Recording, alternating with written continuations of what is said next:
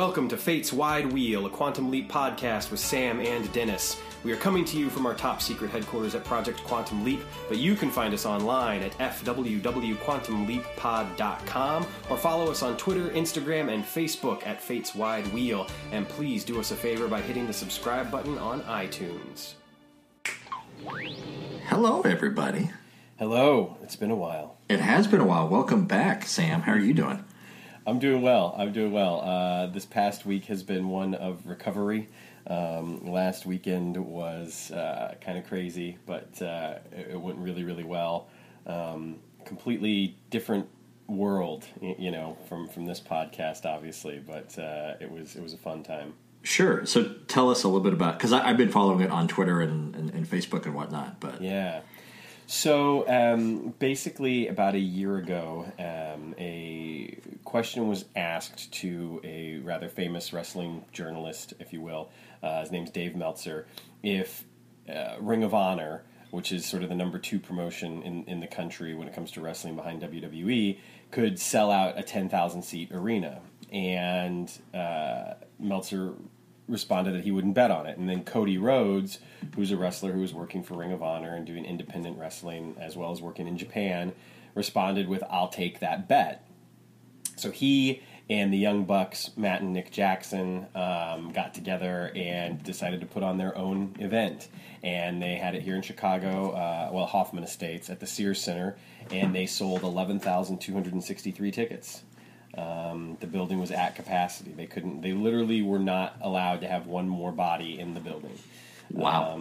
So it ended up being a really big deal, and in addition to the actual wrestling show, which was last Saturday on September 1st, a well-known podcaster by the name of Conrad Thompson put together an event surrounding it called Starcast, and the event, they invited podcasts to come and join them on Podcast Row, which was sort of set up like Media Row at the Super Bowl or something like that, and we were one of the podcasts that went. And, we were there. We caught a lot of interviews, met a lot of really cool people. We got to go to the show, which was awesome because it was sold out. We had great seats. And it was just a very, very busy weekend. I kind of deluded myself into thinking, oh, this will be kind of nice. I'll get some sleep this weekend. Because the baby hadn't really been happening much, at least not unbroken. And I don't think I slept more than 6 hours, a night, rather, not the whole time, but a night while I was there, just because... an example of our day, Friday, I was up at about 7:30, and I was down on Podcast Row by about 8:45. We set up. We started working at 10. I don't think we got back to the hotel room until midnight, and then after that, we needed, an hour or so to wind down. And before you know it, it's like 1:30, 2 o'clock in the morning, and you realize you're going to get up and do it all over again the next day. So... That was kind of the experience, but it was great. I mean, we got to do some cool things. One of the coolest things was Podcast Movement and Westwood One sponsored a pop-up studio there, so we got to record on the pop-up studio, which was a lot of fun, and we had some special guests on that. Really just tried to kind of pack it up, and it was cool. We spoke with some really cool people, spoke with some fans, and including a 10-year-old fan by the name of AJ Awesome, and AJ came by. We talked to him a little bit, and it was a lot of fun. His mom was really appreciative of that, and he's kind of blown up. In fact, the wrestlers gave him media credentials, so he was backstage at the show and had his own box, and it was really cool. He's got a YouTube page that's kind of blown up a bit, and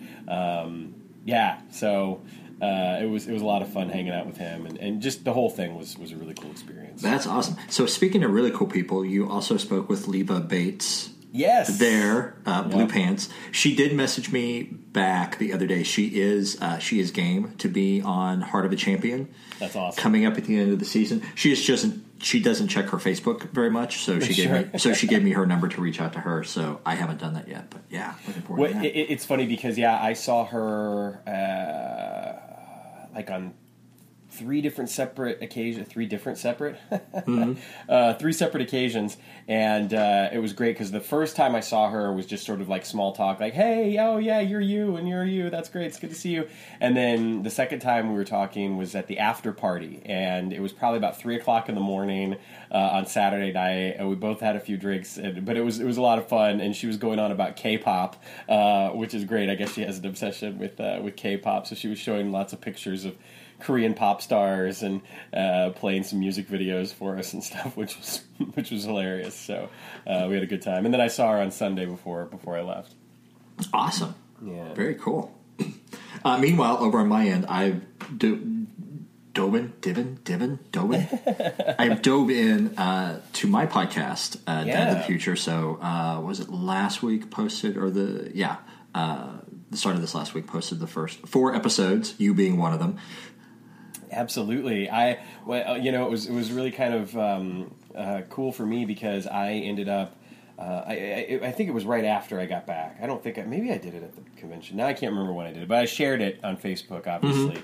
Mm-hmm. And it was a really cool moment because I just thought to myself, man, we started this thing a year ago, and now here we are. We both have other podcasts as well going on. And, and we took a little bit of a break because there was just so much going on, but I don't mind saying the past week or so, man, I've missed you. I've missed this. I missed you, yeah. I was ready to get back. I was ready to get back into it and start talking about Quantum Leap again. So yeah, let's dive back in. So we've been teasing on social media and in the previous couple episodes, like the intro that I put on the reshares of previous episodes that were done. We're going to tinker with a different format. This time. And so the idea behind this is to kind of streamline our conversations a little bit, to kind of take out the need to do the play-by-play synopsis of every scene, because I feel like you and me both, we feel like sometimes we get lost in the weeds and we get scenes out of order and we just get frustrated with ourselves. Sure. With that, I think our worst one was So Help Me God. that Chris guested on. I don't know if I ever told you, before I posted that episode, I went back and edited it. Yeah. To take that out. That took like 10 minutes out of the episode of just like taking out the stumbling and everything. So yeah, we're going to try some different segments. So let us know what you think. A lot of it we're going to be covering the same stuff that we usually do. It's just going to be a little bit more focused. More streamlined. Yeah, and one of the things that I would hate to do, because I know a couple of people even on Facebook were just sort of like, "Oh no, you're changing things," and my reassurance to everyone would be that we're not really changing what we have to say. We're just gonna tweak how we say it, as far as the format goes, and I think that as the content and the spirit of the show is certainly going to remain the same. It's just an effort to. Maybe like you said, streamline things and give ourselves a nice format to play in, as opposed to sometimes just firing up the microphones and seeing what happens. Absolutely, yeah. So let's dive on in here. So this week we're talking about Piano Man. That is right, yeah, Piano Man. And Piano Man is, let's see here, I'm already screwing things up. Piano Man is written by Ed Sharlock. It's actually the only episode that he wrote of Quantum Leap. It's directed by James Whitmore Jr., who, of course, we know as not only having directed multiple episodes, but been in an episode and will be in a couple more coming up. We are airing on March 27th, 1991, and the leap date is November the 10th, 1985. Excellent. So some other things we're going to talk about throwing in here is like the ratings for the show. Yeah. So this one got 12.1 million viewers. And I tried to look up to see, like, what's that analogous to these days? Because viewership of any show is, like, a lot lower now, just because everybody's attention is so divided between everything. You just don't have the major networks anymore. Right. But I couldn't really find anything online that was a really good explanation of what would that equal nowadays. Ratings have always been interesting to me, and something that I've, to be completely honest, never grasped, 100%. But can't you sort of figure it out based on the share?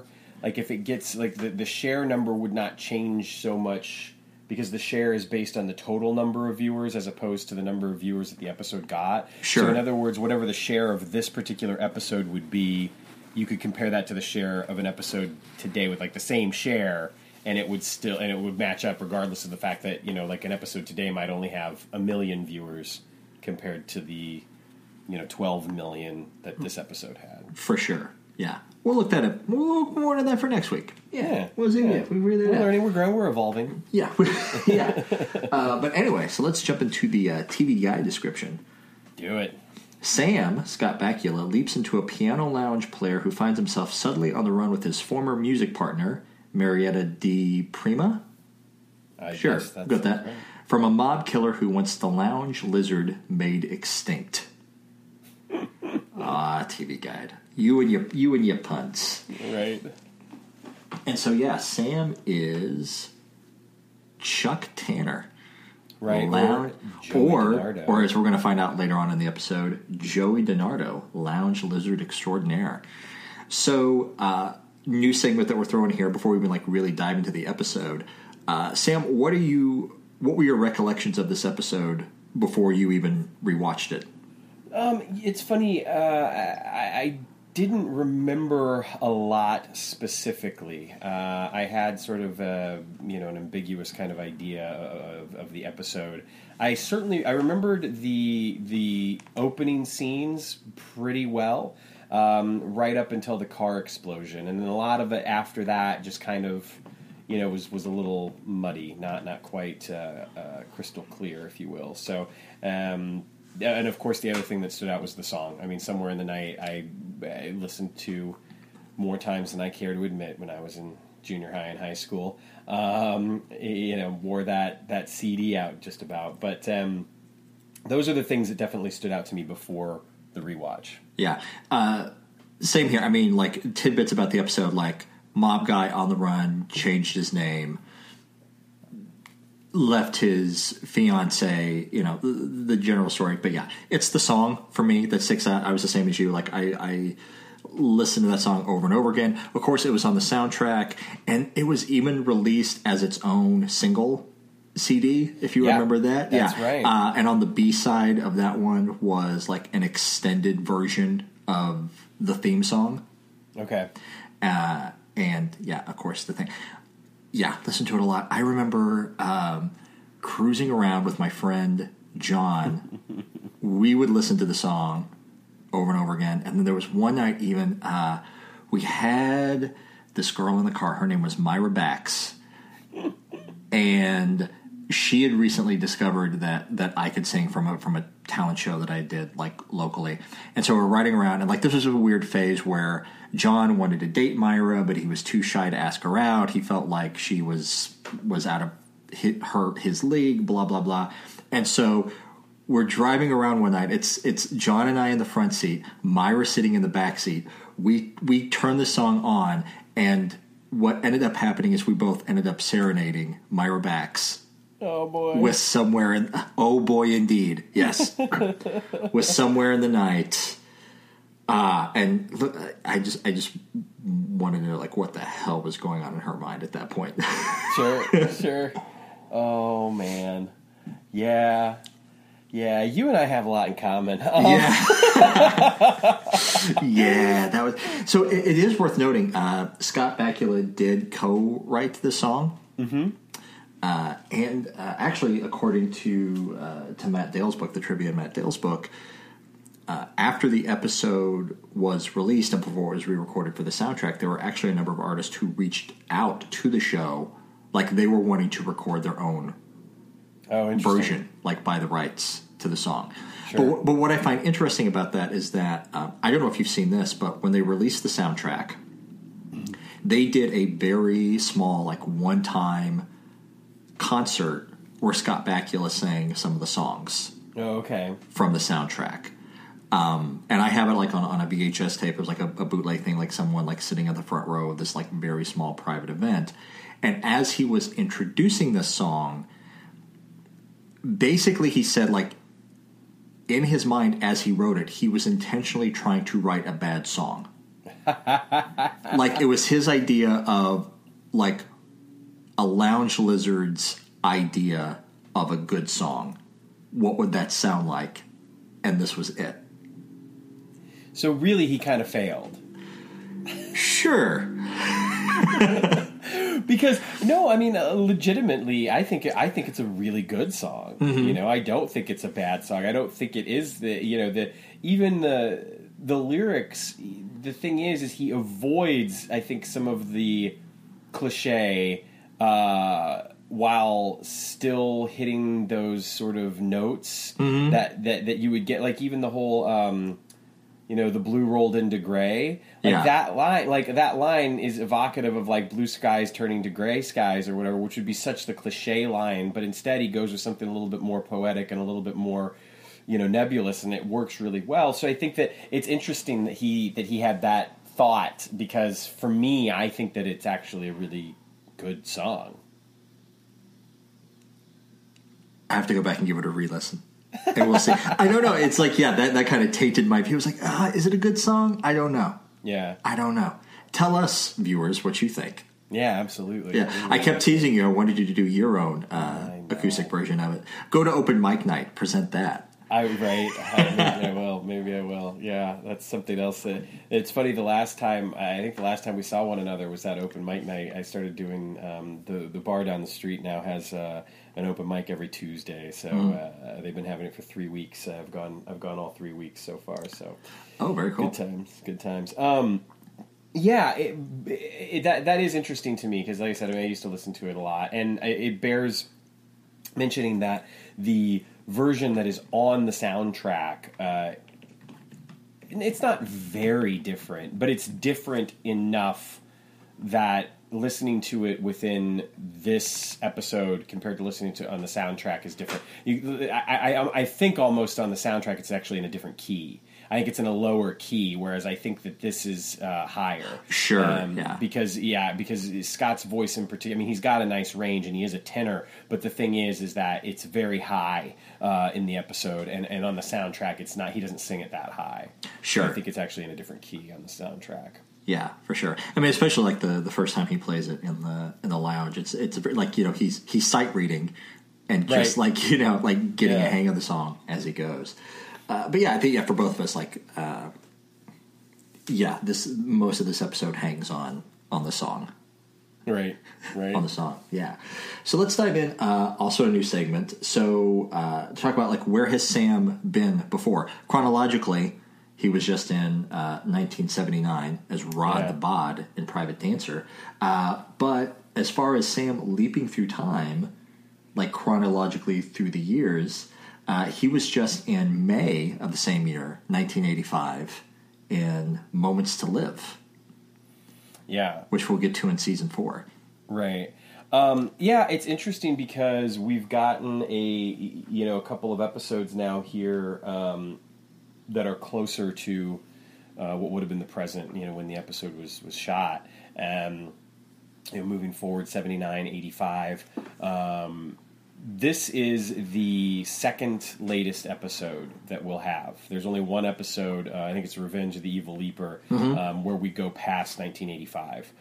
So that's interesting to note. Of course, the theory is that Sam was actually in 1995 when he started leaping. So at this point, it's probably 98 because he's been leaping for 2-3 years.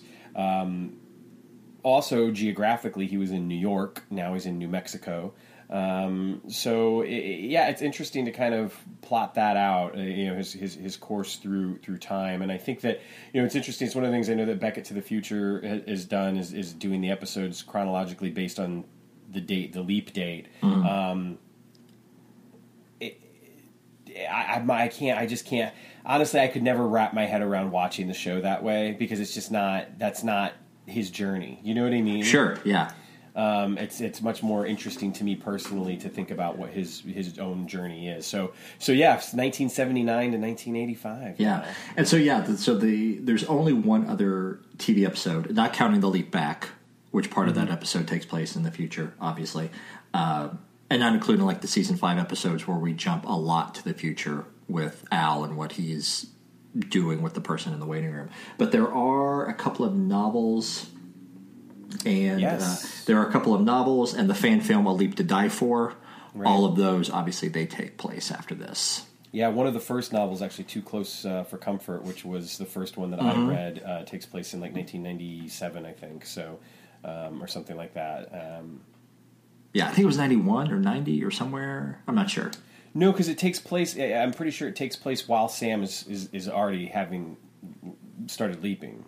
No, because Too Close for Comfort, like what the plot of that episode hangs on is that Sam encounters, I think, a version of Al like right before Quantum Leap starts. Okay. And there's the concern over, is Sam going to inadvertently do something that affects Al's being involved with Quantum Leap. Yeah, you're right, because it takes place in 1990. 1990, yeah. Mirror's Edge, the last of the novels, that takes place in 1999. Right. I think you may be thinking of that one.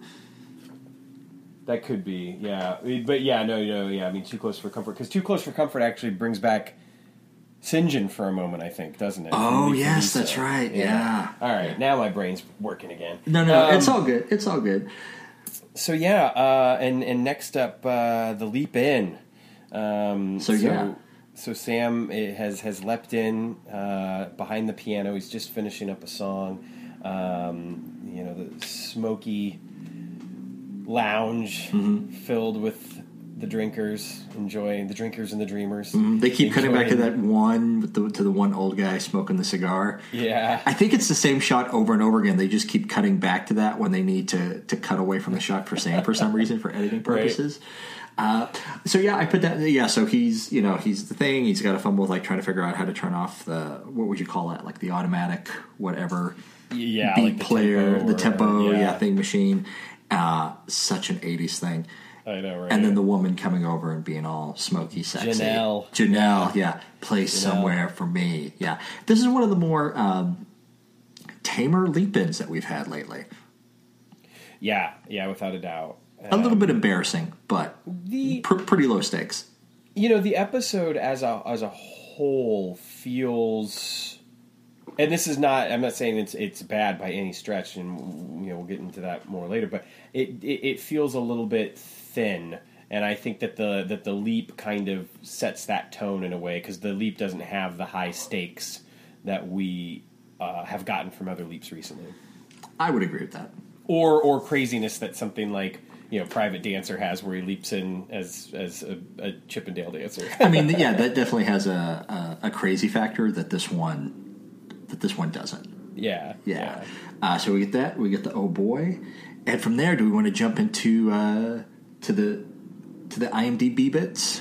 Our cast, yeah. Our cast. So let's actually, I think a great segue here is Janelle, was played by Denise Gentile, and she is not in the episode really beyond these first few scenes for obvious reasons. I have some thoughts about that. I have thoughts. Yeah, but it's worth noting for me, because we've talked before specifically about it, that she was indeed an alum of Babylon 5. She played Lise Hampton on the show, which that character ends up actually becoming the wife of Garibaldi, Jerry Doyle's character, and is quite important to the season 4 arc of the show. So she's got a lot more to do on Babylon 5 than she did in Quantum Leap. She's also had guest spots on things such as ER, Walker, Texas Ranger, Mike Hammer, Suddenly Susan, Murder, She Wrote, etc. This is interesting. The new WKRP in Cincinnati. Oh, I briefly remember that, yes. It's interesting. She played Courtney Ewing on Dallas, for whatever that's worth. And she also had a run on Santa Barbara in 1989, which looks like that would have been her first big TV deal. And she was also on a little show called My Two Dads, which my sister and I liked that show far too much. Yes. There you go. Yes. And then, of course, Lorraine, who is, really our big guest star, is played by Marietta DePrima. And as we were talking about before, she's actually a Chicago native, attended Northwestern, has her career in film and television has been very sporadic. There's stuff, in like the mid 80s, then, there's stuff in like the early 90s, and then there's nothing for a little while, and then there's stuff in the 2000s, and now there's something as recent as Lady Bird, for instance, which she played Miss Patty in. She also did guest spots on Boston Legal, Party of Five, Lois and Clark, Matlock, Family Ties, Tour of Duty. It looks like the most notable things is that she played Annie on the television show Dear John, and then, of course, she played Sally Rogers in The Hughleys for 89 episodes. Oh, wow. And I'm going to jump in here. The Hughleys also had an actor of Incredible Hulk fame. Are you catching this one? Oh, Eric yes. Allen Kramer. Yes, who indeed. played Thor in the 1988 TV movie The Incredible Hulk Returns. Yes. I had that on VHS, taped from the TV. Then I had an actual VHS copy that I bought like at a Walmart or something. And now, currently, I have it on DVD. I bought that thing twice. I think I have it on DVD at some point. I'm not sure. Oh, I think I have the first season of The Incredible Hulk, and I think it may be a special feature. Yeah. Yeah. But that's a special movie. Right. Go check that out, kids. Then we've also got playing Carl Morgan, we've got Angelo Tifa, and he has not done anything as far as acting goes. Well, no, I guess that's not true. He was on Days of Our Lives just last year, so I thought it had been a little bit longer than that. But guest appearances on NCIS, Scandal, The Defenders, Grey's Anatomy. Just lots and lots of television. He had a run on Young and the Restless in the early 2000s. Guest stuff on ER, Boston Public, Charmed, Party of Five. It kind of just goes on and on and on. Nothing that I really recognized him from, although he looks very recognizable. To me, he kind of looks like a poor man's Tom Arnold. Okay. And that's sad because Tom Arnold is a poor man's Tom Arnold. Well, yeah. Man, remember when he had where he had that moment of cool? Like there was that moment in time, I think it was right after True Lies maybe, where he was kind of cool and people liked him, and then it just I don't know, it just faded away. Yeah, it was poor Tom. That was like during the phase where he was in True Lies. He was like the sidekick. He was like Arnold Schwarzenegger's right-hand man. Yeah. In that movie. Yeah. Indeed. We should probably also mention, as we normally do, that the mirror image was played by Sam Clay. He has 5 credits. He was on Married with Children prior to this, Future Shock after, and then had a guest spot on Seventh Heaven and Beverly Hills 90210. And that was in 1998. So that's where his IMDb page ends. Right there. Yeah. Yeah. All right. So let's. Where are we going at from here? So we've jumped in, and we've done the dramatis personae. Blah blah blah. How do you say that? Dramatis personae. Personae. Yeah. Dramatis personae. Yeah. I took that from on any old play, especially Shakespeare. That's where they list off the. Right. Yeah. Yeah. So from here, instead of talking about just doing a play-by-play through the episode, we're just talking about doing some of the best moments in the episode. Broken down by characters. So we have best Sam moments, best Al moments, and best guest star moments. Your choice. Where do you want to start with this? Well, I actually want to start with the car explosion because while I don't necessarily... I'm breaking the rules right away. I don't know that I would say it's the best. We do, yeah. I'm not going to say it's the best scene for all three of them, but I think it takes what has been a fairly... tame beginning and opening. He's playing music. He gets the request to play the song, plays the song. They have the conversation, and then the car explodes after the bartender takes the keys to take Janelle home. And there's this moment where there seems to be very real danger presented to Sam because the killer, the hitman, is firing off shots at him and actually hits Sam, shoots him in the leg, and that's not something that we see very often, and if we do, it usually doesn't come in the first 5 minutes. I had that same thought watching it last night. So it really kind of bumps up the stakes, and it tells you a lot about Lorraine in a very short amount of time, and Al obviously is very concerned for Sam.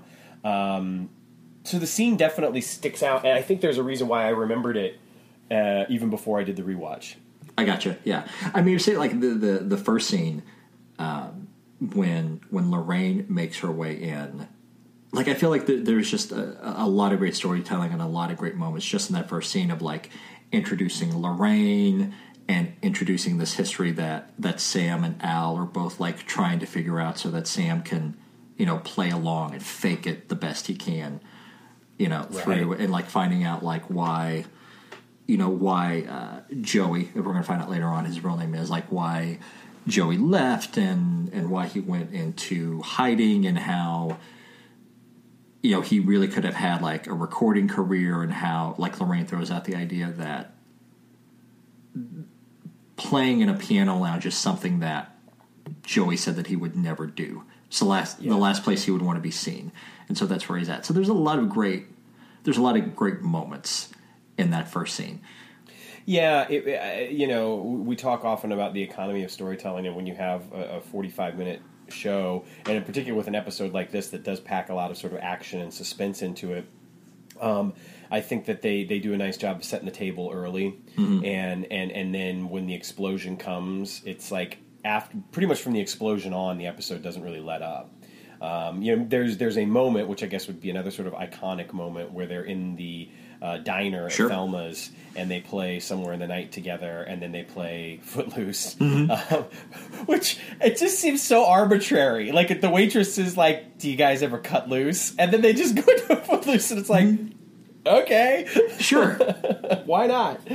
I mean, Quantum Leap does that occasionally, and actually I enjoy that, where they just find a reason to break out into song. Absolutely. Sure. And when you've got somebody like Scott Bakula, and obviously Marietta de Prima does a good job of harmonizing with them in Somewhere in the Night, it's clear that they're having a good time. And why not? Why not use that? You've got this great resource.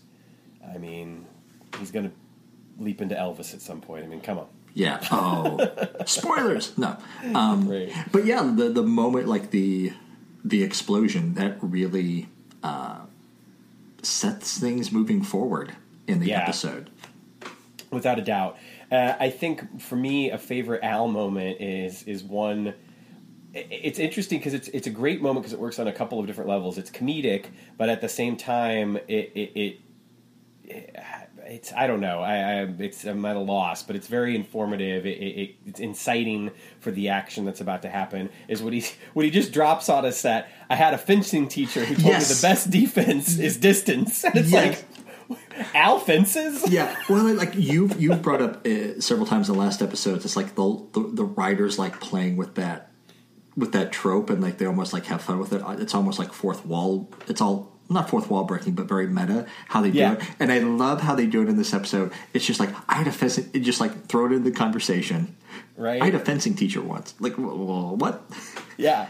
No commentary. It's just a great little moment. And speaking of Al, also the costume that he's wearing towards the end. Oh man, it's this sort of steampunk kind of weird thing that he was wearing, and he's got this the timepiece with the gears and it's very. I mean, I don't know how else to describe it, but call it steampunk. That's what it made me think. It's really kind of a cool outfit. Actually, I thought all of his outfits in this episode, when I said when I was younger and I wanted all of Al's outfits, all of the outfits in this episode, I think they're just the two. He's in the long white overcoat in the first part of the episode, and the second part he's in the steampunk outfit. I would have taken any one of those. Yeah. Another fun Al moment too is at the very beginning when he first appears, and he's giving Sam a hard time. He's you sleazy lounge lizard, and it's Al, what right do you ever have to tell another human being that they've done someone wrong or or bed hopping or anything? It's where do you get off, sir? I am offended, sir. Yeah, I'm offended. He does say, "Play it again," Sam, and that he always wanted to say that. Matt, he pointed out an interesting tidbit in the book that actually Al had said that previously, but in one of the commercials promoting the fact that the show was moving back to Wednesdays. When I read that in his book, I was like, that was fascinating. I was like, that's really cool. I always found those interesting. I don't know, have you ever gone and... Because you can find a handful of them on YouTube. Have you ever watched any of these commercials? Honestly, I haven't. I need to. They are so god-awful horrible.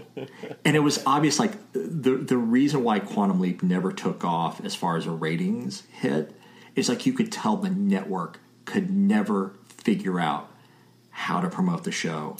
And it is so obvious in those commercials because those shows... Because, I mean, to be clear, if you're listening, you've never seen them, they're not just clips from the episode. These are specially shot, almost like sketches that they did. Yeah. Of they're in character, Scott Bakula and Dean Stockwell, but they're also fourth wall breaking in a way, and it's they're just they're bad. Yeah, I believe it. It's true though. Not to digress too much, but I think that the network never really got the show, which is so surprising because it was successful enough. It was critically acclaimed enough. You would think that they would want to get behind it in some fashion, but I think for the network, they probably were focused too much on the fact that it was a science fiction show. Mm-hmm. So they never pushed it as anything else. When, truthfully, it ended up, being more often than not a dramedy that just happened to leap around through time and place. And I think that if they would have embraced the anthology nature of the show, instead of thinking of it as some sort of science fiction fantasy kind of show, that maybe that would have helped them to get behind it a little bit more. I don't know. Mm-hmm.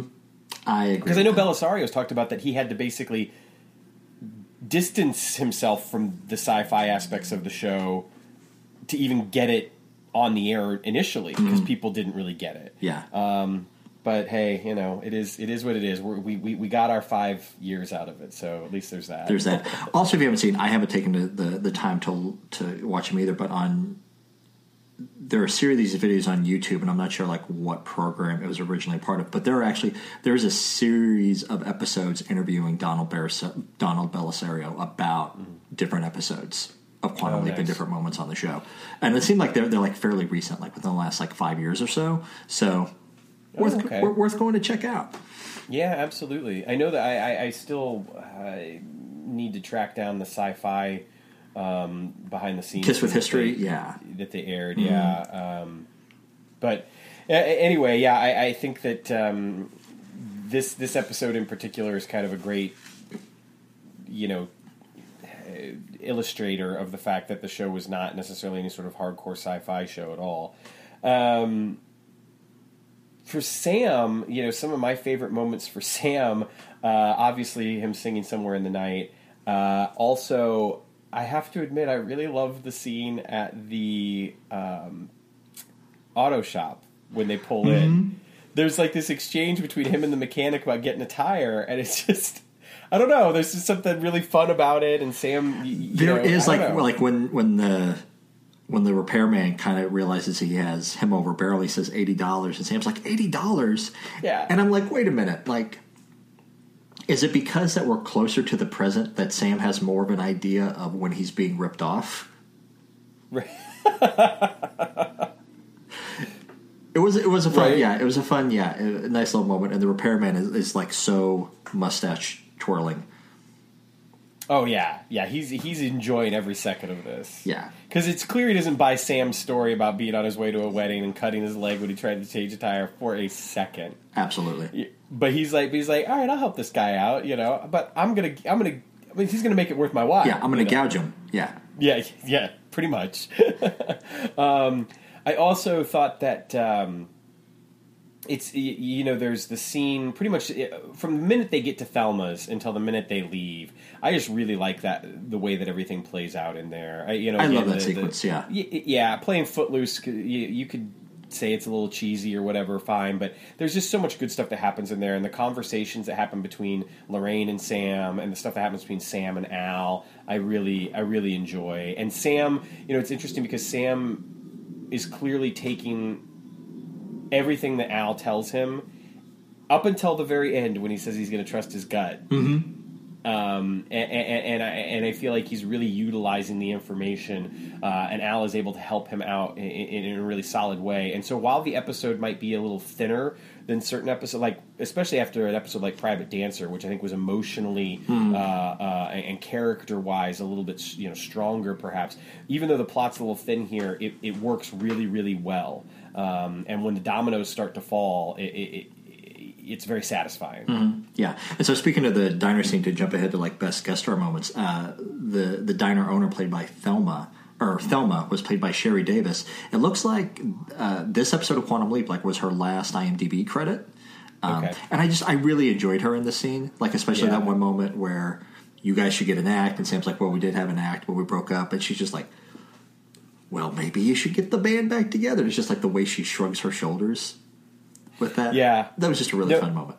I agree. The way she looks out after them after they leave the diner and everything. No, she does a really good job in this. It's interesting. She's from Independence, Missouri, which is where I lived for a while when I was a kid. I was just reading that on IMDb, and I'm like, why is that so familiar? Yeah. In fact, Independence, Missouri is where I was living when Quantum Leap started airing. Interesting. Yeah, I remember the house that we were living in when I saw the first episode.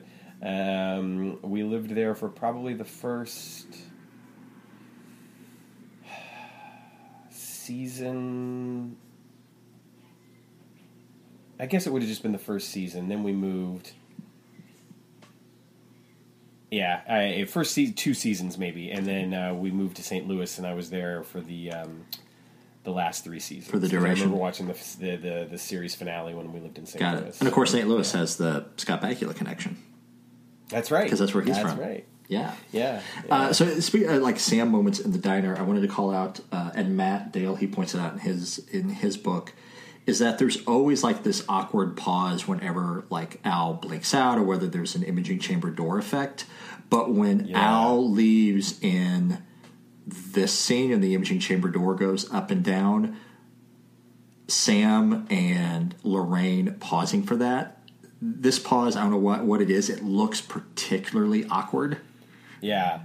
Yeah. It's interesting because Al just pops in. He's not using the imaging chamber door in this episode. And maybe he uses it once or twice, but for the most part, he's just kind of popping in. And it is interesting because most of them are a little jarring. There's the one where Sam's sitting there drinking his coffee. Yes, and Al pops in and he spills the coffee. And there's that. And again, I think because he's mid-activity, that the transition is just a little bit of jarring. A little jarring, well. yeah. So right now, Betsy and I are burning through the show The Good Place.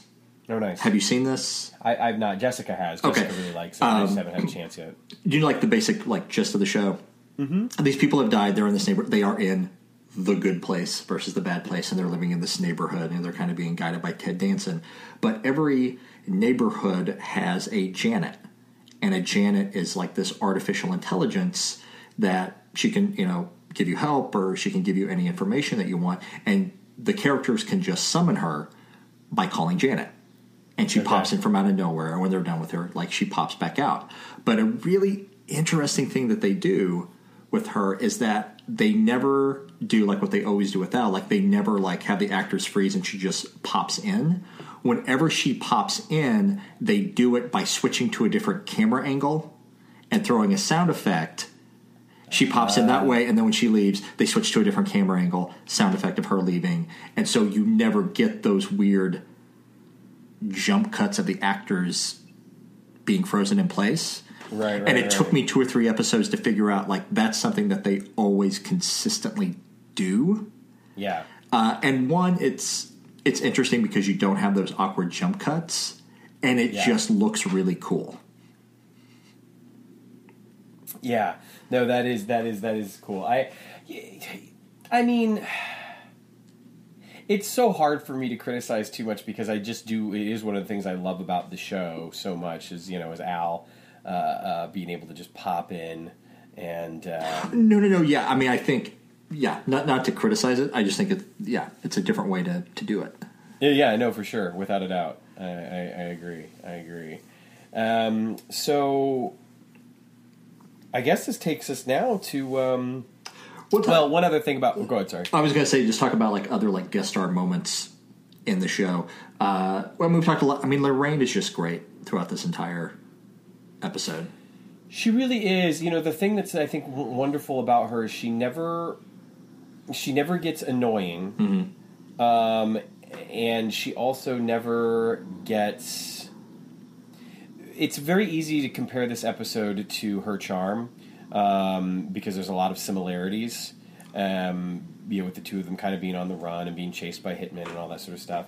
And in that episode, I feel like there are times when she gets. The relationship between the two of them gets, a little annoying, and then at other times when it's getting very, like, there's a lot of romantic tension involved. And this is interesting because with these two people, the relationship's already happened. Mm-hmm. Do you know what I mean? Yeah. And so there's something there, and I kind of feel like they can almost get away with not having any of the romantic tension. That by the time they get together at the end of the episode, that when Sam's leaving and there's like the kiss and everything, it feels a little bit more matter of fact, a little bit more natural than trying to have to build up this sort of like will they, won't they, romantic tension and going through all that. So I appreciated that. I think the character comes off better because of that. Sure. And I think, again, the focus is mainly on the fact that they're on the run. Yeah. As opposed to it being the focus on the two of them and this relationship. Although there is that really sweet scene when they're in the car talking about going to Hawaii and what they would do if they got to Hawaii, and she'd wear a grass skirt and all this sort of stuff. Yeah. I think the final scene with Carl, he provides the proper menace, obviously, to wrap things up, and then Lorraine drops the engine on it. Yep. Which is pretty great. So yeah, and it's to talk about Sam and Lorraine's relationship, like we've talked about, like there are episodes where Sam gets emotionally invested with his woman counterpart, like in Private Dancer. Yeah. Where, like in this one, he's not emotionally invested. It's just like very matter of fact. It's like, if we should get them together, let's get them together. If we should keep them apart, let's keep them apart. It's like basically he just wants to do the right thing. He's not like actually like personally getting attracted. Right. Yes. He's not person. like falling in love with her. I think that he has a couple of really great moments when he talks about how he'd love to have a place to call home for a while. Mm-hmm. And it's interesting because it doesn't. What I got from the scene is not that he wants to go back home, but that he would love to just maybe, like, it's almost as though Sam has decided, I don't know if I'm ever going to get home, so it would just be nice to stay somewhere for a little while. Sure. And that's really interesting to me because it says it's not about getting home so much as it is just being able to maybe take a break, from all the do-gooding. For sure. And just stay somewhere for a while. And along that line, it's interesting to note that he is in a time that is closest to his timeline, to his own present time than what he usually is. So he would probably be much more comfortable, say, in the mid-'80s than, definitely not in the 70s, because he hates disco. Yeah, he hates disco and the 60s and all that stuff. So yeah, if he was going to settle down anywhere, probably somewhere closer to this timeline. He's also in New Mexico. That's right. So a place that he is also very, very familiar with. Indeed. So yeah, there is something to be said for that. And then I guess like maybe talk about like overall plot of the episode that we haven't picked up from like talking about the characters. It's interesting that a lot of the climatic action sequences, or the most involved action sequence of the car chase on the road, and they're in and out of the fog and the semis, and then the goon, the henchman who we haven't talked about yet, the guy, the actual guy who's chasing Sam and Lorraine throughout the entire episode. Nicky, is that his name? I think. Actually, you know what? He doesn't even have a name. They just call him the Killer. Oh, really? Okay. He is played by George Marshall Roog, who is actually a stuntman. an award-winning stuntman for that matter. But he's also done some acting work as well. I get the sense that most of his acting work was, he happened to be there, and they're like, yeah, let's throw him in there. He looks menacing enough, sure. Yeah. But he's done stunts and stunt coordinating and that sort of stuff for years and years and years and years. Going back 37 years. Got it. So it's funny. I just realized I'm pulling the name Nikki from her charm. Well, it's funny that you mentioned that because it's Carl's real name. Oh, is that it? Okay. Yeah, because he's the actual the guy that's been using Lorraine to using Lorraine like this has all been a romance to track down Joey. So throughout the episode, Joey. Like we have all these conversations that are going on between. Because we should mention, obviously, that Joey witnessed a mob hit, and that's why they're after him. So it's going to be a long time coming as far as Carl/Nikki is concerned to get Joey, because Joey has been on the run for 3 years at this point. And the killer obviously comes very close to succeeding.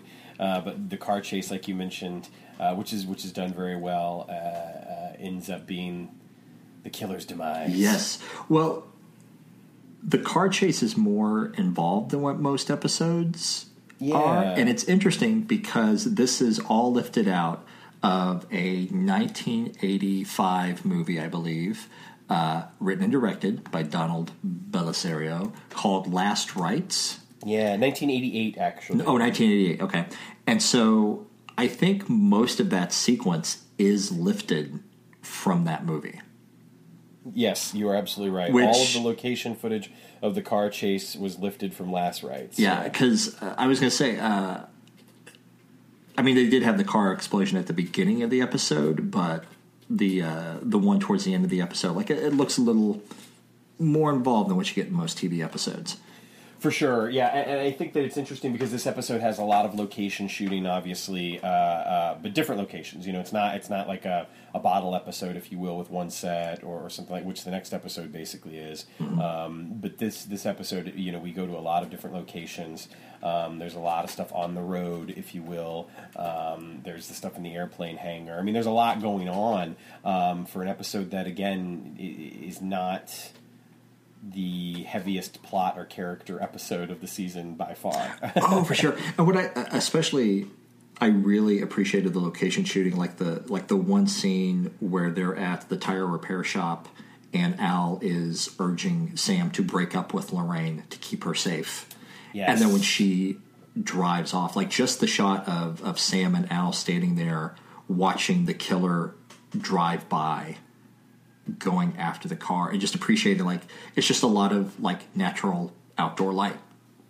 Yeah, and you don't get that in a lot of episodes. It's also a great piece of storytelling too, because the viewer knows before the characters do really what's happening, which is great. And I think we've talked about how Sam, it feels like the episode is happening to him as opposed to him happening to the episode. This is not that, but it is interesting to note that so much of the action that Sam takes throughout the course of this episode is at the urging of Al. He basically does what Al tells him to do for the majority of this episode. Now, clearly, like we've talked about, he and Lorraine have some nice moments together. The end of the episode, Sam does not listen to Al very purposefully, but it's interesting that for the course of most of this episode, he's taking Al's advice and kind of just following along. And that's kind of an interesting twist because we get so many episodes where Al is either feeding him information that might not be correct, or he doesn't know. He's got to find out. He's got to, So it's interesting that in this case, they're trying to be a step ahead, but they're not necessarily always successful with that. So yeah. So we talked about this may be an interesting time to like talk about one of our segments of just like the way that any like weird time travel twists in this episode.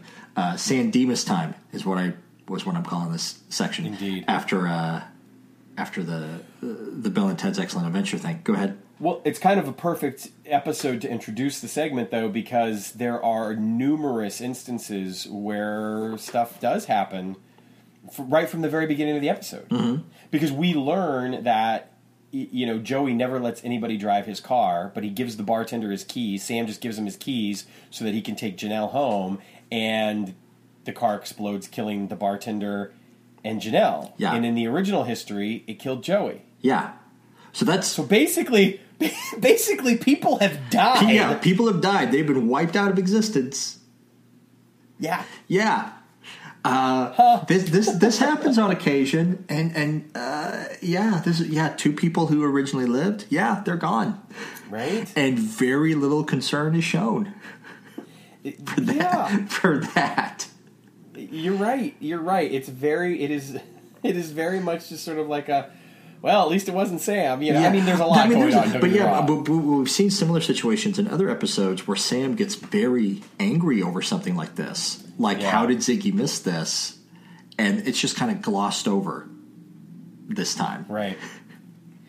And then there are, because it's one of those things. It's like those stupid, terrible Final Destination movies where it's like you can only avoid it for so long, but death is going to keep coming for you. And that's sort of what this episode happens, is that he avoids the car explosion. Then they're going to get killed at mile marker 257. Yep. They avoid that. Then they're going to get killed at the diner. They avoid that. Yep. So there's all of these little ripple effects because they miss that one thing at the beginning with the explosion. And it's also different for Quantum Leap because normally, we're told early on, Al says, so-and-so is going to die like 24 hours from now or 48 hours from now. In this instance, we don't get told that until it happens, basically. Mm-hmm. And then it's... I don't know. It just sets off this chain of events that would have never happened to begin with. And like you said, two people get wiped out of existence that would have otherwise lived. Yeah. And this is like, whereas like the timeline of someone dying keeps moving again, it is very much in line with her charm. Yes. Because it's the same. Yeah. Yeah. It's the same plot, basically. But yeah, that's the main issue that I have with this episode is that, two people are killed that didn't die originally. And they just, it was just Janelle and the bartender. Right. And I mean, we could also talk, just as far as like, themes and different things of the episode. Did you get the idea when you were watching it that Janelle is obviously drunk? Yes. Did you get the idea that the bartender was taking her home to take advantage of that? Yeah. Okay. I wasn't reading it. No, he seemed very excited over the fact that he could take her home. Yeah. But he needed to have Sam's car in order to do it. Yeah. Yeah. Oh no, that's what was happening. That was very much a Manny moment from Catch a Falling Star. Yes. Yeah. That was because they didn't tell it, but I can extrapolate that maybe like the bartender has been trying to get with Janelle for a while. Well, and do you get the sense that there's a possibility that Janelle has gone home with Joey on a couple of occasions? Oh, yeah. Yeah. Yeah. I hadn't really thought about it, but I'm sure, like, there were a few times. I'm guessing maybe they weren't, like, Joey's prouder moments. Sure. But just the way she requests the song, it feels very much like... Not that she thought that was her song or anything like that, but that she had such an affinity for it, and the way that she requests it just feels like that's not coming from a fan, that's not coming from your local, barfly. That's coming from someone that gets something more out of it, I guess. I don't know. Sure, and I do appreciate like in that first scene when Sam is playing and just the effect that the song has on Janelle. Yeah. And at the end of the song, she's like, I need another drink or something like that. I did appreciate that moment. Yeah. Yeah. Yeah. I think it's also worth noting that when we're introduced to Lorraine, she kind of immediately sets off the fact that she's a klutz. that she's always breaking things, spilling things. She thinks she's a jinx, bad luck. 3 of her other boyfriends have all died. Yes, we did have that sequence where, Al is urging Sam to break up, and he's like, well, what about him? Well, what about Mike? I think it was an alligator going over the edge, trying to catch a foul ball at a baseball game. And then there's also... this isn't that one. This is actually something that happened to Joey at one point, but they're talking about all the vacations that got ruined. Mm-hmm. His luggage ended up in Iran. He broke his leg skiing. All these things that happened because of her or whatever. Of course, Sam plays it off well. Mm-hmm. But it's interesting because the episode doesn't really have a theme. No, I mean, it's like I was just thinking about that because we talked about like wanting to talk more about like themes and also like going off on tangents, talk about like historical context, like if an episode like has a context. And I feel like to me the only thing that really jumped out about the thing is like, one, it doesn't really have a theme or like a broader thing to it. It's just it's kind of like a little bit of a action, it's a series thriller, of mystery, events. And as far as historical context, like watching it last night and watching it like take place like in the in the mid 80s as it is that it reminded me so much of the TV shows and the TV movies of the week that they used to always air on Sunday nights.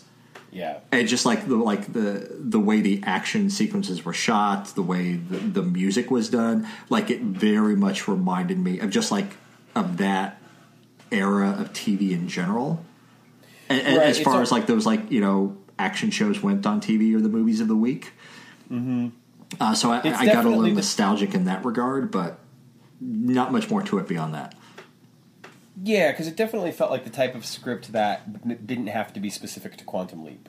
No, and even talk about like one segment they were going to introduce that is pointless in this episode because there is no there's no introduction of any mythology in this episode. No. We don't learn anything more about Sam.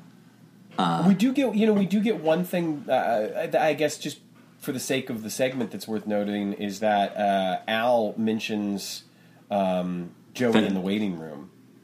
Okay. And that's not something that we always get. Like Sam basically asks at one because early on in the episode, Al is having a hard time getting any information about Chuck because they think that's who he is. They don't know that he's actually Joey DiNardo yet, and they can't get information on him. So Sam asks, "What's he saying in the waiting room?" Mm-hmm. And Al says, that he's Chuck Danner, the greatest lounge lizard that ever lived, or whatever. So it's like it's not a huge piece of thing, of information or mythology, but it is something that we don't always get. Sure. There's not always a scene where it's like, what's so and so saying in the waiting room? We don't even hear about the waiting room every episode. So, I guess that's a stretch, but that's about it. Yeah, but that's all. We don't really learn anything new about the project, or other than the fact that Al used to fence at some point. Right. We don't really learn anything more about the characters. We don't even get usually Al has his own subplot of something going on back in the future. And there's an ex-wife wanting more alimony or something or whatever. But there's none of that in this episode. He just like I said, he just basically shows up to tell Sam what the next thing is. Yeah. So this is we're going to put listener mail at the end, but it's a good point to put it here. Diana, who we've been conversing back and forth with on Facebook, I loved her review of this episode. She's like, it's just 45 minutes waiting for a song. Yeah, that is pretty much true. It's just the episode is just all around that. So, okay, so let's go ahead and do the leap out real quick. Sure. And then we can get to our final thoughts. But the leap out, Chuck is now dead. Or not Chuck, excuse me. Carl. Nikki, Carl is dead. And they're hauling his body away in the ambulance. Sam is outside. Lorraine comes to meet him. They're getting ready to kiss. She accidentally bumps into his injured leg. He's like, no, it's okay, don't worry about it. They kiss, and as they kiss, Sam leaps out. Mm-hmm. And he is standing over a cake with candles in it with a somewhat scantily clad woman next to him. and she's got a southern accent. They blow out the candles. There's a bevy of scantily clad women that are now coming to him, giving him kisses. And the first woman reaches down and grabs him intimately. And we get a nice tenor or alto. Oh boy. Yeah, soprano. Is that the high? Yeah, soprano. Soprano. Oh boy. And of course, our next episode will be Southern Comforts. Without saying too much, Sam is in a brothel. Yes. And things are going to be interesting next week, I think. That's going to be an interesting episode to unpack. Yeah. Yes, it is. It is. This is one, I think between this episode and also Southern Comforts and the next string of episodes that we're going to get into, and this is something that I've been conversing with Diana on the Facebook page, is that we do get to a string of episodes where I do think the show leans a little bit too heavy on the woman in peril. It's always like the woman having violence done against her, sometimes sexual violence done against her. Even Private Dancer was a little bit along that lines of the main character in that episode going into a life of prostitution, and then this episode, and then we kind of get into a stretch where we kind of lean a lot on that. I think unfortunately it's a sign of the times. You know what I mean? Yeah. Late 80s, early 90s.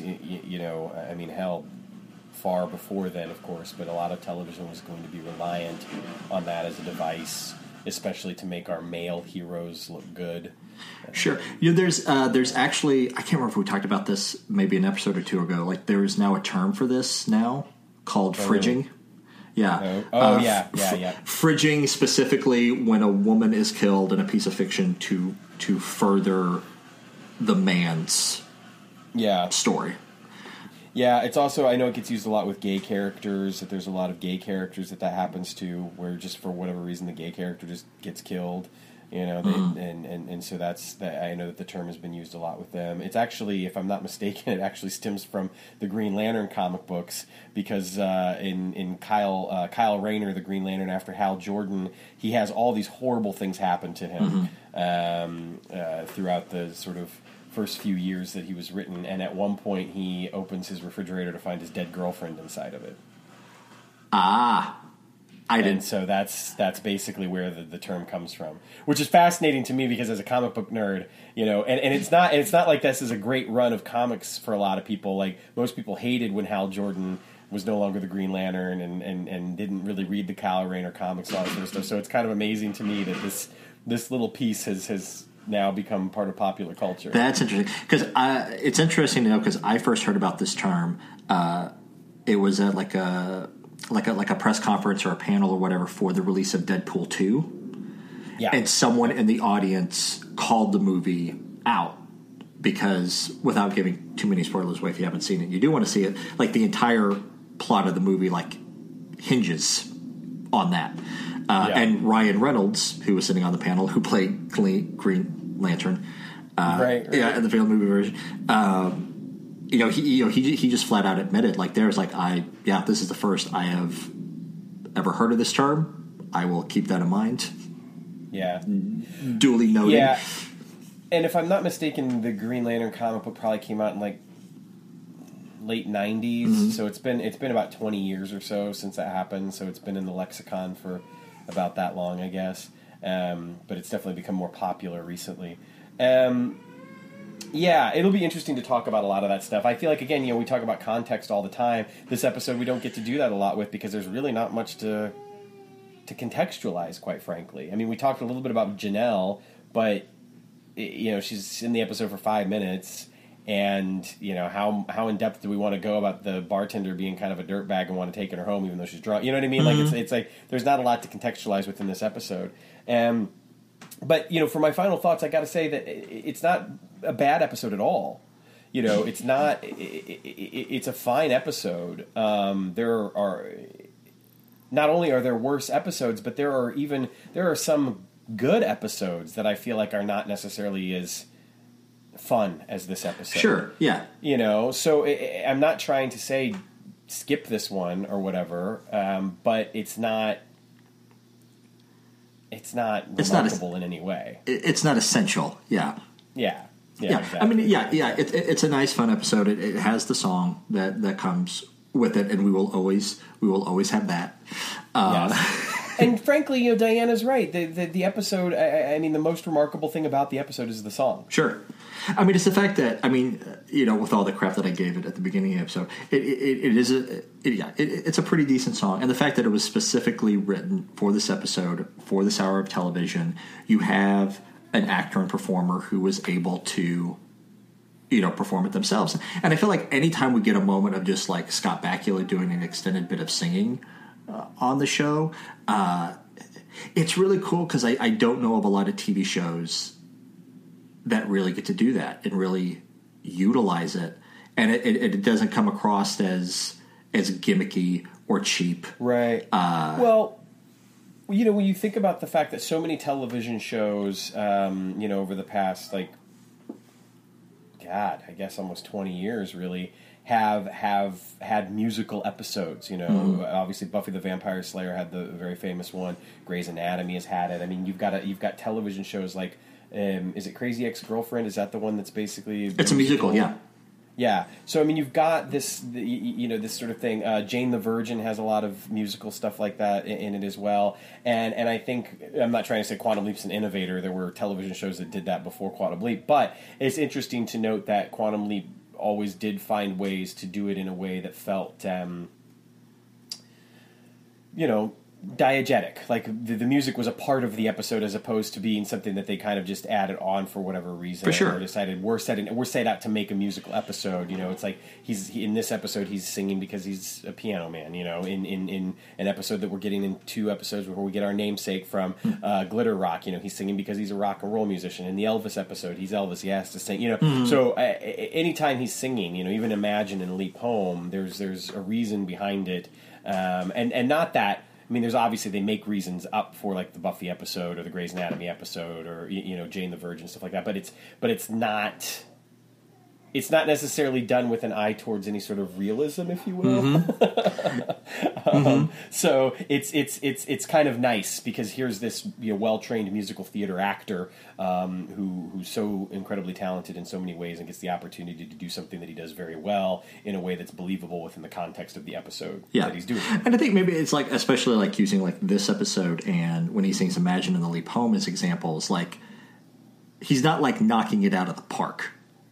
You know what I mean? It's just like this very natural, like, hey, we're just like sitting around, we will pull out the guitar and we start singing, like, this is what it sounds like. It doesn't like suddenly turn into a musical number, which I think the Elvis episode, especially in the last sequence, is guilty of. Yeah. That episode's guilty of a lot of things. But I will say, like, even this episode does it because, like, when they do Footloose in the diner, we do have one of those moments where people in the diner start, like one guy starts playing the spoons. Oh, God. Yeah, the guy who's playing the spoons. Yeah. Oh, my God. Yeah. It's a little bit... Also, this episode came to mind just like the plot of the episode and the diner and the fact that a lot of the footage from the final sequence was lifted from another movie. Have you ever seen the movie Duel? I have not, actually. Do you know about it?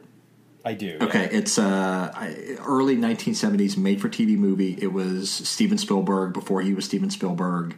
It's Dennis Weaver driving across the desert. He cuts off he inadvertently pisses off a semi-truck driver, and the rest of the movie is just him being chased down on the road by the semi-truck driver. And there is one sequence in a diner where there's a bunch of truck drivers and he like confronts each one individually, like trying to figure out who the person is. Cause they never show you who the person is. They never show you the driver. And It's just the entire movie is just straight action sequence. Him getting chased by this semi truck because he pissed him off. Yeah.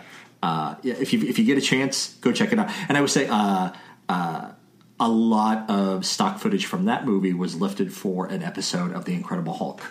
I did know that. Yeah. That's one of the reasons why I'm familiar with it, actually. So, yeah. Yeah. Dennis, look, I just have to ask you: Are we going to have to turn into an Incredible Hulk podcast when Quantum Leap is done? I don't know. We may have to. That's one of those shows that I love it for nostalgia reasons, but every time I try to watch an old episode. Yeah. I do think the pilot episode is really great. I think the first couple, because it started off as made for TV movies and then it shifted into a regular series. I think those first 2 TV movies are really good. Yeah. When it shifted into a weekly television show, I don't know if they hold up. It became very hit or miss, and quite frankly, there are more misses than there are hits. But I still think that there are some episodes in the show proper that are very, very good. Even some of the formula episodes that work very, very well. But there are more misses than there are hits. Yeah. I mean, I remember where there's another Hulk. There's the episode where he gets stuck in between Banner and Hulk, and it's but Jack McGee is a fun character on that show. It's funny you mentioned that because I think one of my favorite episodes, and I think it might actually be a 2-parter as well, is the episode where the 2 of them get trapped together, stranded together.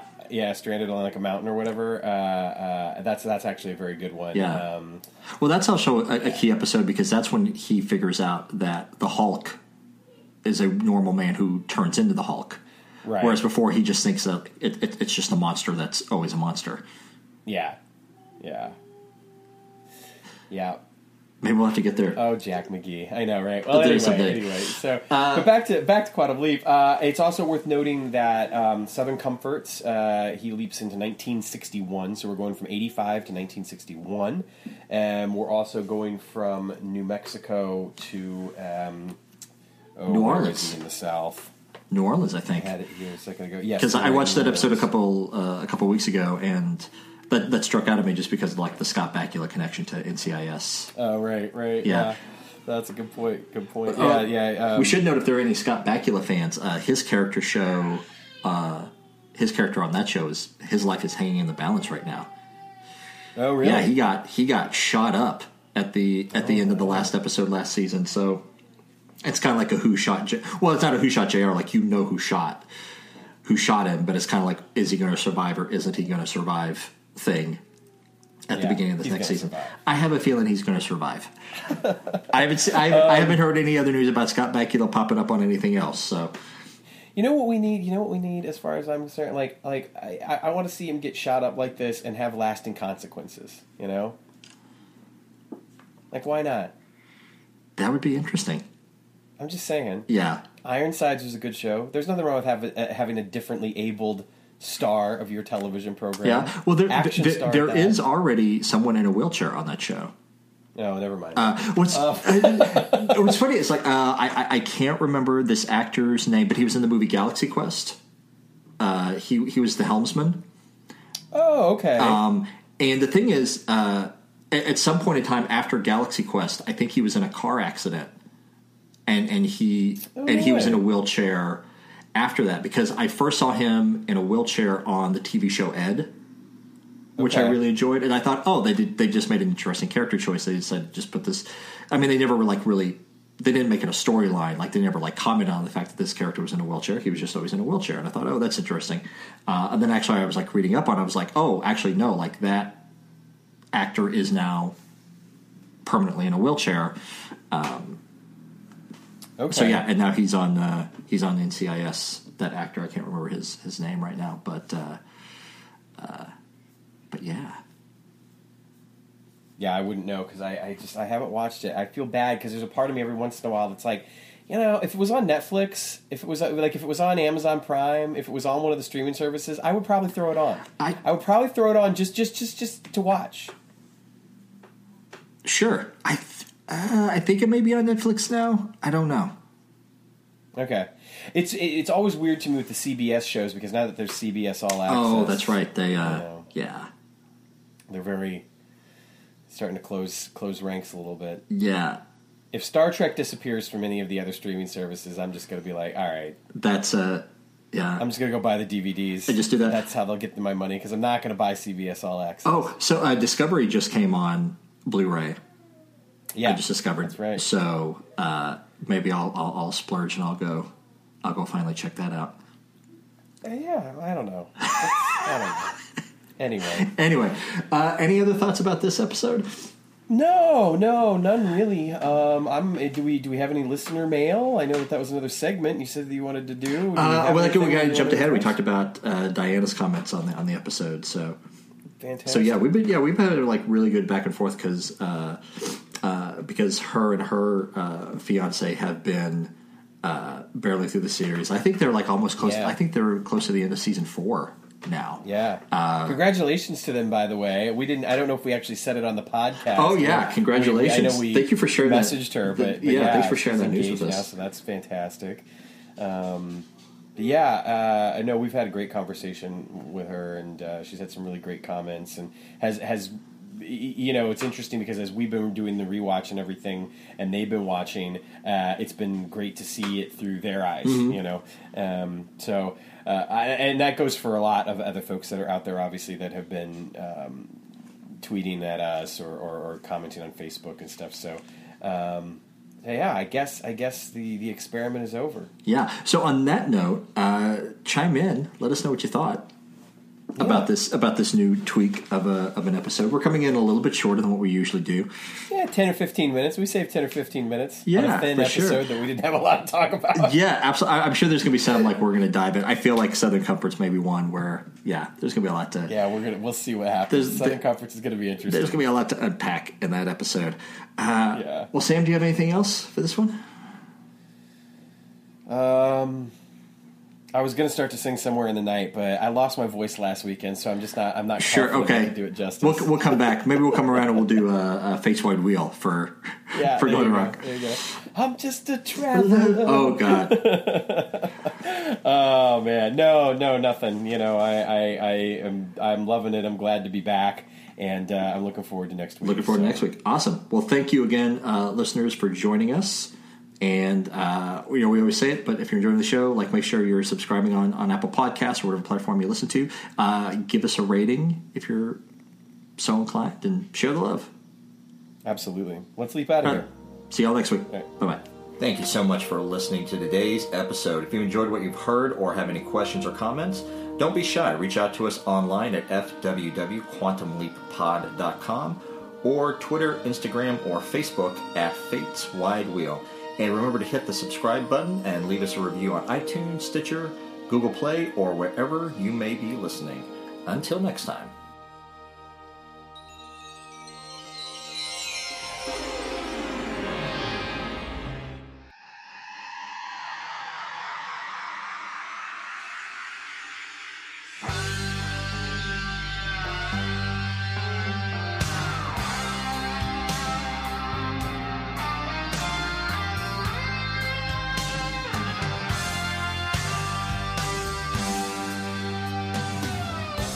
As I travel in space and time, I want to stay, I want to go. You see my face, but it's not mine. But you can see, you'll never know. How can we meet if I